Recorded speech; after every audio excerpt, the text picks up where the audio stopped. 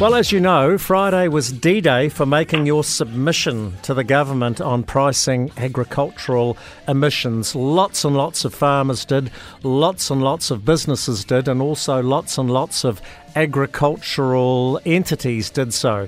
I think one of the best I read over the weekend was Rabobank's one, and Todd Charteris is joining us, the Chief Executive. Todd, I was worried you might go a wee bit woke on me, but you gave it to the government, and I think in your submission you hit the nail on the head, and it probably reflects what farmers are telling you. What do you reckon?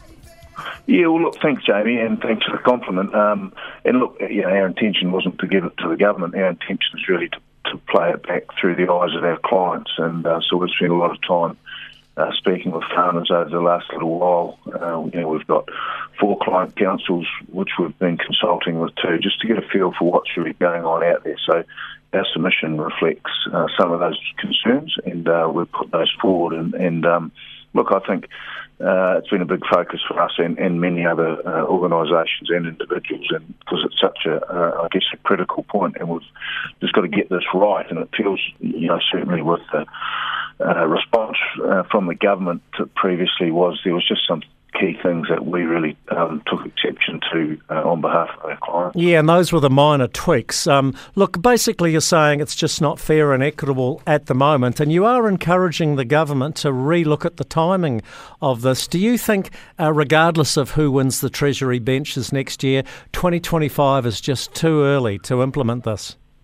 Well, I think it just feels too rushed, and one of the points that we sort of make here is that we shouldn't push for an arbitrary date if we're not ready. And I know the government's response previously was, well, if the industry's not ready by sometime next year, we'll move to sort of a transitional processor type levy. But we actually think that's just going to be a distraction. It's going to take extra time and resources away from actually getting a framework in place that is fair and equitable.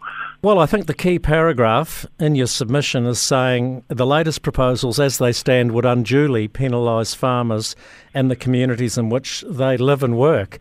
And you are right, because it's going to have a big downstream effect on rural communities. And let's have a look at some of those numbers that you've thrown out, and these are actually the government's numbers.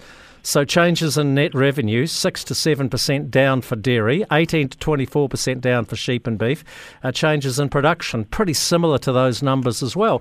This is catastrophic, not only for the farming community, but I put it to you, for the New Zealand economy. How dumb can this lot be?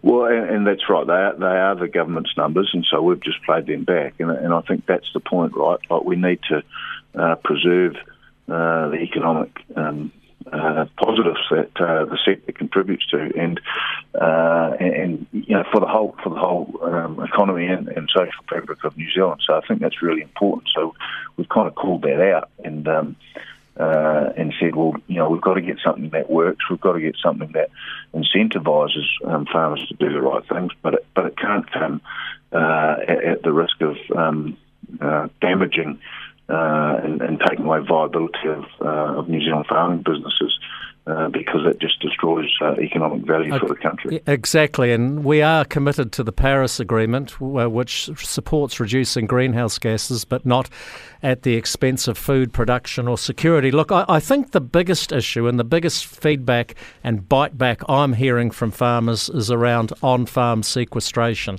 They're saying it just ain't fair.